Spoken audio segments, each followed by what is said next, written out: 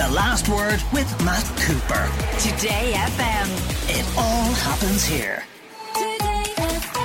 So it's back to school time on Monday for most children, primary and secondary school, although I think some may even have gone back already. But it can be a traumatic time, not just for those who are starting in junior infants, but maybe for those who are having difficulties in their class, maybe if they've been bullied, for example. And often as well, Helen Vaughan, who's with us, our resident therapist from Maynooth counselling. It can be difficult, can't it, also the transition from primary school to secondary school, particularly if you're maybe leaving behind the friends that you had in primary school, or find that in the transition you lose friends. You do, and I think people forget that the difference between primary and secondary is immense. Like, it's huge, because you go from being the biggest in a smallish school to having one classroom, one teacher. Obviously, you've been with those students probably for years, so you know everybody. To you're the smallest in a big school. There's probably way more students. It's probably a bigger school. You probably have a commute there. You have a new uniform, new books. As you say, you mightn't have friends. You have to move around different teachers, different subjects in different classrooms. So there's a lot to get used to. And I think any child will find they're worried about it, even if they're not an anxious child, if you know what I mean. So I think it's good to be aware. Just notice any changes in behaviour of your child. Talk to them before starting so that they know this is a big change and they might find it difficult. Because the thing with anxiety is it's a fear of the unknown, and going to a new school, any school, primary or secondary, there are a lot of unknowns and they have to learn. There's an awful lot of people you might know. Your class might be full of people that you haven't known. But even if it is full of people that you had maybe been to primary school with, as I said, they may not remain your friends. These things change. And that's one of the things that's really hard through adolescence, is that friend groups can be very cliquey and there's lots of rules, there's lots of social weirdness going on. And I think, you know, from 12 onwards, for girls particularly, their confidence plummets by the age of about 14. For boys, it goes down a bit, but not quite so far, because there's so many changes physically and emotionally through adolescence. It's a really difficult time. Anyway, then add a pandemic, add struggles with friends, social anxiety in general, changing school. You know, there's any family issues, other issues. And what about bullying? And bullying is huge. And I think it's a really hard thing to deal with effectively for any child or adolescents that's bullied. The effects are so deep.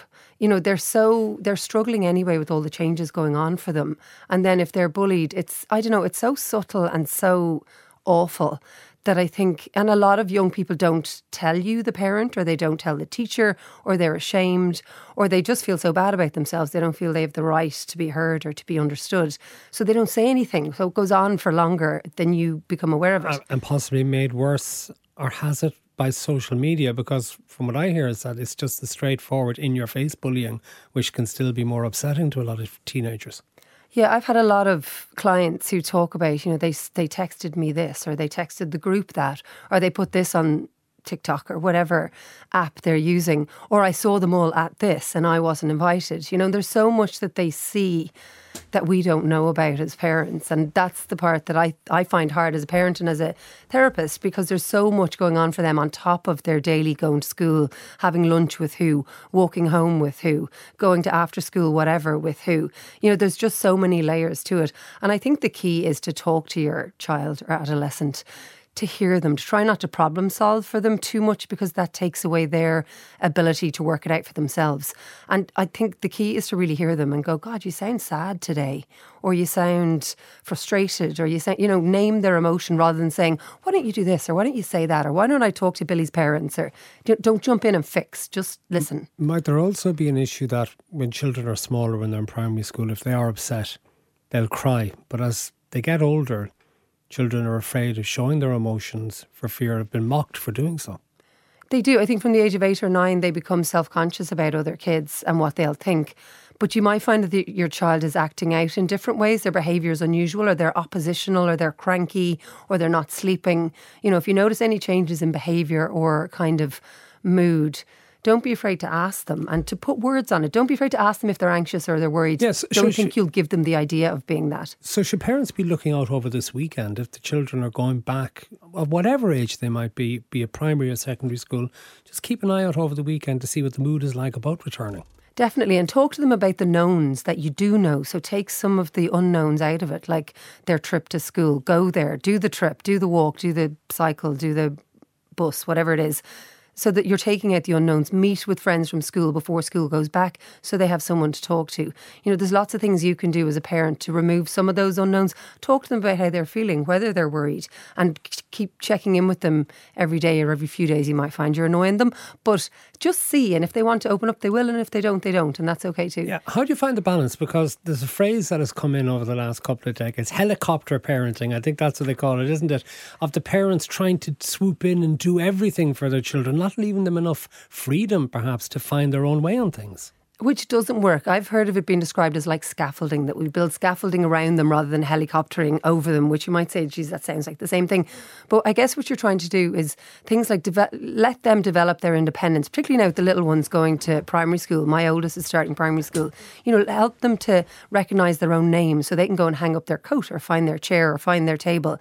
Help them to go to the bathroom on their own, put on their coat, put on their shoes, take off their shoes, take off the coat, open their lunchbox. Yeah, so we discussed this on the programme yesterday and a study in relation to that. I mean, how important is it that parents take the responsibility of preparing their children like that, rather than leaving them in a situation when they get into junior infants that the teacher spends their time trying to do that with the children when they shouldn't have to?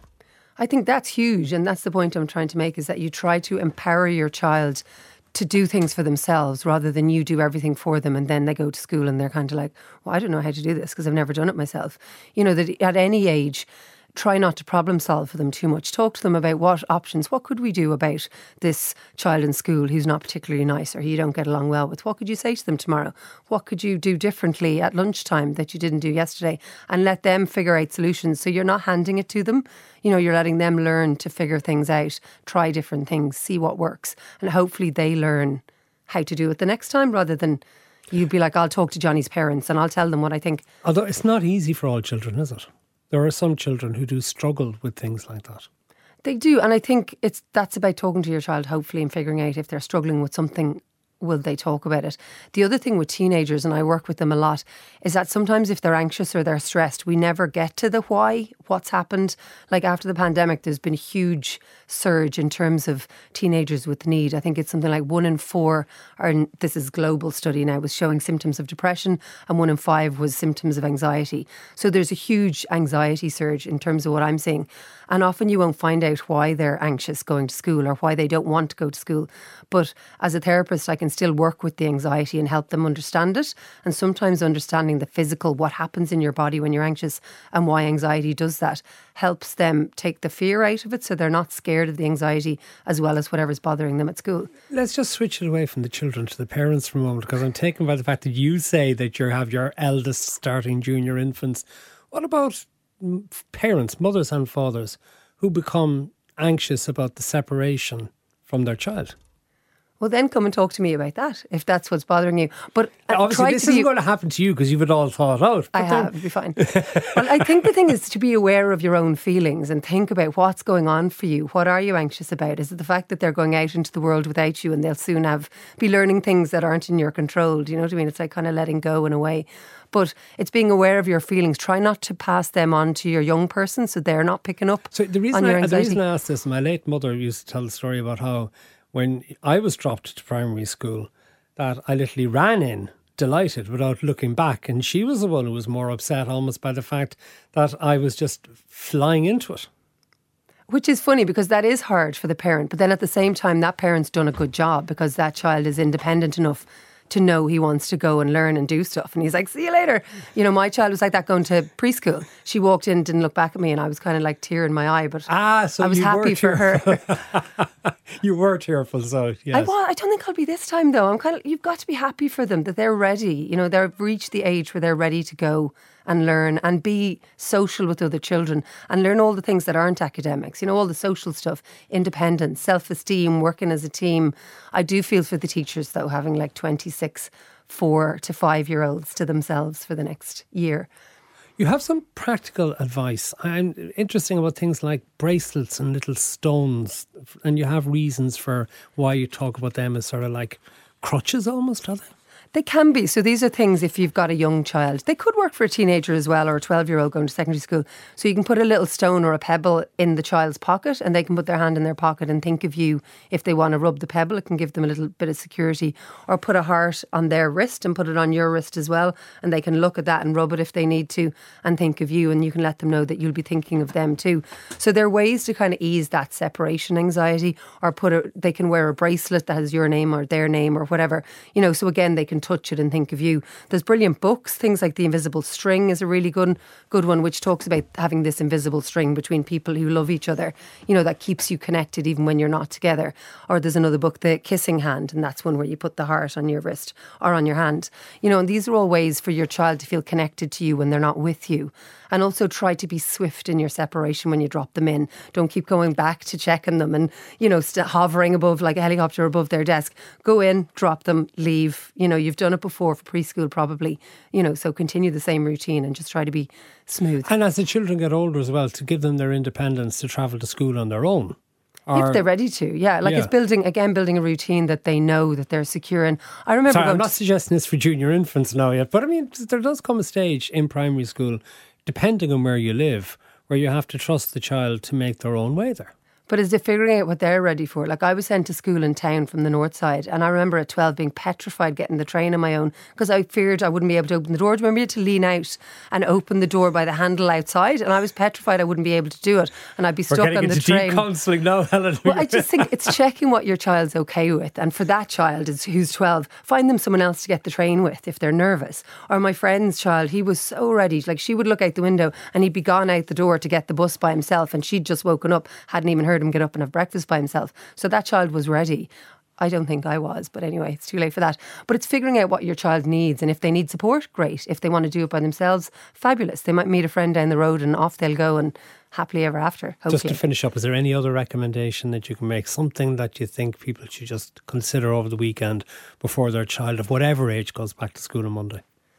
I don't know, it's kind of a boring one, but I'm like, can you build a routine? Try to get sleep back to No, that's something important because particularly as well, if maybe children have been playing too many video games or if they've been on YouTube too much. Or the kids in my road are all out playing till 9 or 10 and I'm like, lads, that's school good, next week. I know, but next week, will they be able to do that and get up at 7:30, No. 8 o'clock to go to school? I don't think But so. that's part I'm of... such a grumpy old woman.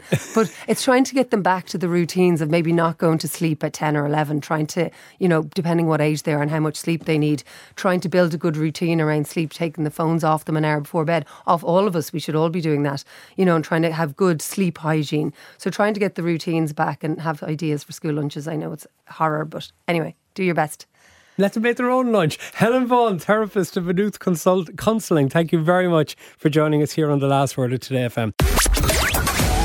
The Last Word with Matt Cooper. Today FM. It all happens here.